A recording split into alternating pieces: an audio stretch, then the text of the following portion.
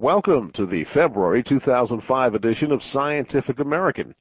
This issue features 5 articles. Our cover story this month reveals the most startling anthropological discovery of years, a dwarf species of hominid living on the Indonesian islands as recently as 13,000 years ago. We will also hear about the possibilities offered by better World Wide Web searches, the science behind the process of remembering, and tiny particles produced by microchips that are the coldest objects on Earth. Finally, we'll learn that innovation is still alive and kicking across college campuses across the country, with a story about the winners of the 2004 Collegiate Inventors Competition. Our cover story this month is a spectacular find in Indonesia that reveals that a strikingly different hominid shared the Earth with our kind in the not-so-distant past. Kate Wong has the story in her article, The Littlest Human. On the island of Flores in Indonesia, villagers have long told tales of a diminutive upright walking creature with a lopsided gait, a voracious appetite, and soft murmuring speech. They call it Ibu Gogo, the grandmother who eats anything.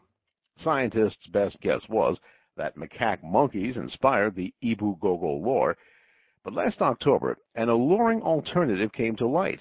A team of Australian and Indonesian researchers excavating a cave in Flores unveiled the remains of a Lilliputian human, one that stood barely a meter tall, whose kind lived as recently as 13,000 years ago.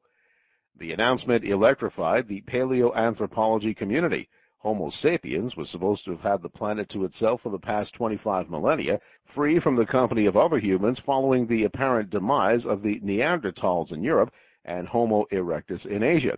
Furthermore, hominids this tiny were known only from fossils of Australopithecines, Lucy and the like, that lived nearly 3 million years ago, long before the emergence of Homo sapiens. No one would have predicted that our own species had a contemporary as small and primitive-looking as the little Frisian. Neither would anyone have guessed that a creature with a skull the size of a grapefruit might have possessed cognitive capabilities comparable to those of anatomically modern humans. Isle of Intrigue. This is not the first time Flores has yielded surprises. In 1998, archaeologists led by Michael J. Morwood of the University of New England in Armidale, Australia, reported having discovered crude stone artifacts some 840,000 years old in the Soa Basin of central Flores. Although no human remains turned up with the tools, the implication was